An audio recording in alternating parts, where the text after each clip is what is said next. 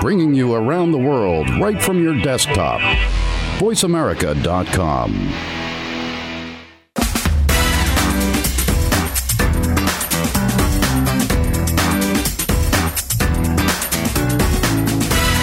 Welcome to the most nutritious hour of business talk all week. This is Coffee Break with Game Changers, presented by SAP. The best-run businesses run SAP. Your host and moderator is Bonnie D. Graham. You'll hear from the innovators who have learned to use game-changing technologies to shake up the status quo and help move today's businesses in new directions. Now, here's Bonnie D. Graham.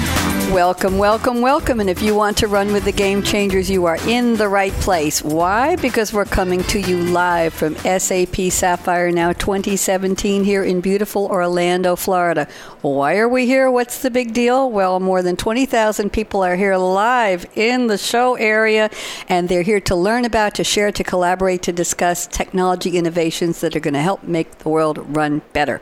So, you know, we always open with a buzz, the quote. Well, I have a good one for you. The buzz is a quote from Yogi Berra. Come on, you know who he is. All those mixed up words, but somehow he made perfectly good sense. Here's the quote. It was impossible to get a conversation going. Everybody was talking too much. Just let that sink in. Okay, a little bit of a conundrum, maybe circular reasoning. So, what's keeping your C-suite awake at night? Well, maybe it's time to have some human conversations in your IT organization. Let's let that one sink in. IT talking, having conversations, building trust. Really? Who talks about this? Well, my special guest does. It's Kevin Diaz. He's with Freudenberg IT, and we're going to just call them FIT, F-I-T. Kevin, did you like that opening quote? I loved it. Yogi Berra was right on, wasn't he? He was. Sometimes people just talk too much and don't listen. That's right. Sometimes they don't say enough, and sometimes they say too much, and that's why people don't. But let's talk about you.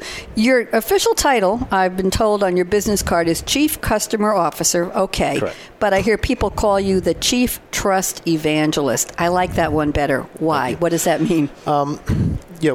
What our company does, specifically around managed cloud services, we sell trust. Right, because we're not selling products necessarily where customers can touch, look, and feel. Mm-hmm. We're really selling an experience, and customers enable or trust us to enable them to run their SAP software products in our cloud.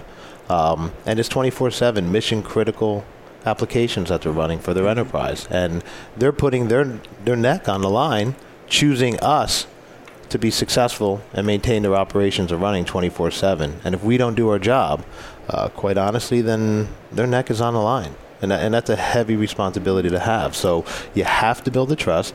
And it's very simple. You have to do what you say you're going to do. Mm-hmm. It's not about just making the sale. It's also about making sure that you garner the trust, but you deliver upon that trust, too, as well. Maintain your promises. You know, Kevin, we talk about that a lot in the world of social media today, especially in the, I'll call it the niche of social selling. We talk about it's not the question of stalking somebody online or trying to get into their newsfeed on their Facebook page. It's a question of building a relationship, being helpful, being an advisor, yes, becoming a trusted source and resource to them. That's what you're talking about, isn't it? Absolutely. It's making yourself available and accessible to your customers, but also, too, just listening, right? That sometimes people overlook that very simple skill or even important action you need to do when you're interacting with your customers. It's very important just to not necessarily think ahead of what you're trying to say or trying to think about a specific solution that you're trying to make your point. Let yourself go. Let yourself be vulnerable at that point and just listen to what the customer is trying to communicate to you, right? Words matter and they have context. And sometimes there's this, what I like to call ontological arrogance, where you always think you know what is right, but necessarily you need to say, well, maybe I don't know everything. And that's okay. That's okay to admit that, hey, you know what? Let me hear what the customer's saying. Let me try to be empathetical, as Bill McDermott has so mentioned in his keynote speak earlier today. Yes. And just try to put yourself in their position, right? Try to understand what is it like to be them on their side of the desk and really put yourself in that position. So can we talk about this on two levels, Kevin? One is between your company, for example, and the customer another? I opened up saying, does IT really have conversations? So I noticed that you sent me some information before the show, and you said every organization has brilliant and ambitious individuals. The world of IT is no exception, having meaningful conversations and understanding the context. So should IT be talking to each other, among themselves, in order to talk to a vendor like you? Where do the conversations start? It's a good question, right? So, I guess IT, right? People always think it's software, it's technology, it's all these machines and computers and software actually does the work.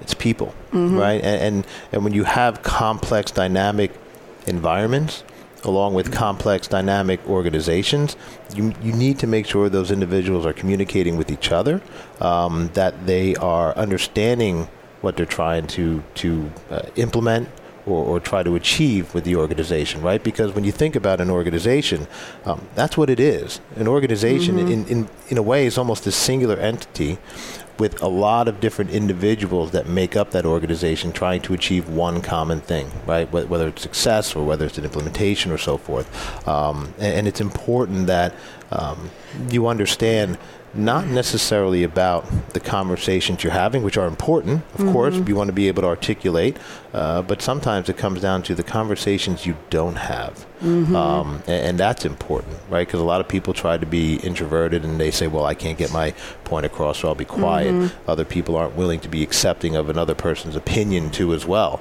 And I think if everybody's aware of that, kind of more behavioral learning, if you will, it's really important to try to just open up, communicate, and be accepting of whether it's not necessarily criticism, but maybe different ideas, different ways of working, and it doesn't always have to be, from a leadership perspective, it doesn't have to be your way.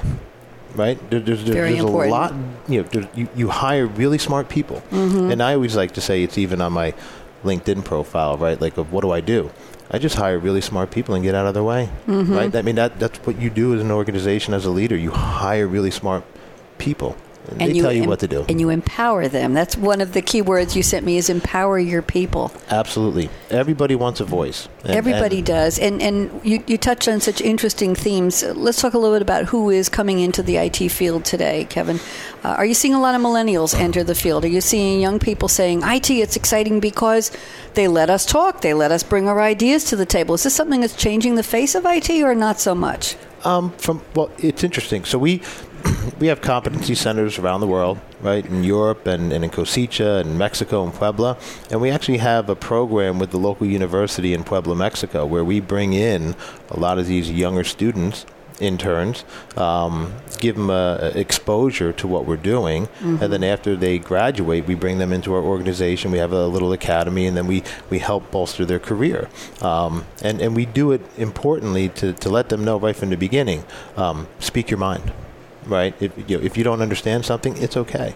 If you have a good idea, please share it with people. Just because you're maybe new to the organization, we'll embrace those ideas that those individuals have. And some of them are very creative, and it's a different perspective, right? Organizations sometimes can get stayed, kind of like this stale, we've been doing it this way, right? And sometimes you need some other individuals, even some younger mindset, coming into the organization and giving you a fresh perspective.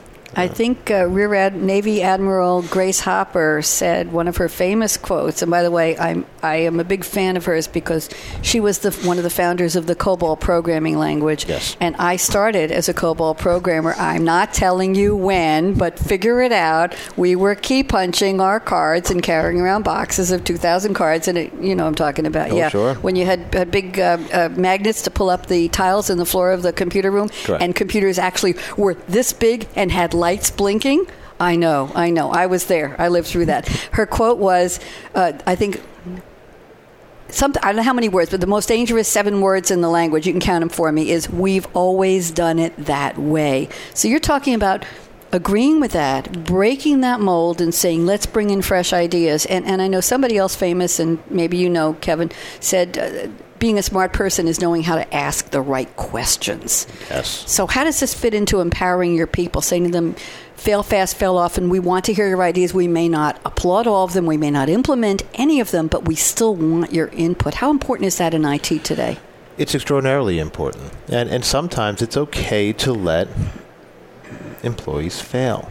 Yep. Right? It's okay to let them make mistakes. And that's fine as long as they can understand why they made the decision they did. What was the reason behind that? Yeah. And that, okay, they put a concerted effort into it. It wasn't just a flippant decision or something just off the cuff because they wanted to get it done. But if they can articulate, okay, here's the reason why I chose it.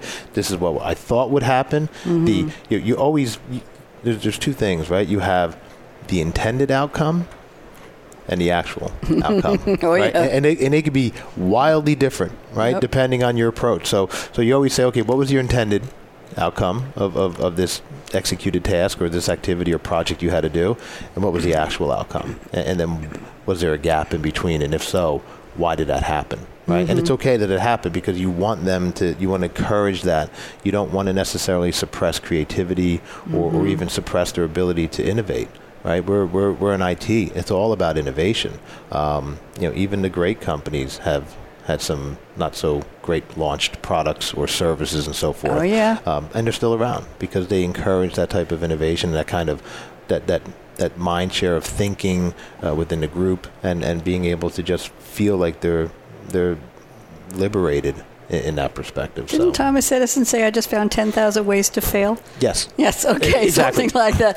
Listen, it's really, really great talking with you, Kevin Diaz, having Thank this you. conversation. I have two questions that are easy, but since you're the Chief Trust Evangelist at Freudenberg IT, FIT, I want to see if I can trust you. How many times have you been to Sapphire? We're going to fact check this one. So this is, I think I started, 1997, so this is my 20th year. Okay. And of course, this is the actual week. 15 years ago this week, I actually met my wife at Sapphire in Orlando in 2002. Get it. You know what? Yes. I'm running an informal poll. Everybody's smiling back. An informal poll on how many times people have attended Sapphire. You just tied for 20 years. Is that your final answer? You want That's my final. Could it be 21 or? No, I think the gray hair shows 20. We're gonna. Forget about the gray hair. Looks great. we're going to have to put down Kevin Diaz as 20 years. We're keeping track here. I don't have a present for you, but it's just congratulations, and we're delighted to have you. And second question is. I don't know. What's the second question? Well, I normally ask, how far did you come to get here? How far did you travel? Well, travel. Yeah, not many miles, but how many? I thought you wanted to get existential, and life's a journey, and how did I end up this way? Well, we're just doing quotes today. Sure. Life's a journey, okay. No, but from Philadelphia, outside of Philadelphia. So. Okay, Philly, fine. I haven't been asking this on the shows, but I have a question I ask on all the Game Changer shows, and I certainly hope you'll come and be on one of our full shows soon. Get in touch with me. But I usually say, what's in your cup today? And I see you don't have a cup because we're here at Sapphire walking around, but I ask, what's your favorite drink that really makes you happy? So what do you love to drink? A really good Australian Shiraz. A man of good taste. Yes. So, Kevin Diaz, FIT, you certainly are fit to be with us today. Thank you so much. I'm Bonnie D. Graham, and here's my call to action. Fasten your seatbelt. What are you waiting for? Go out and be a game changer today, just like Kevin Diaz. Talk to you soon. Signing off. Wave, wave, wave. Bye-bye.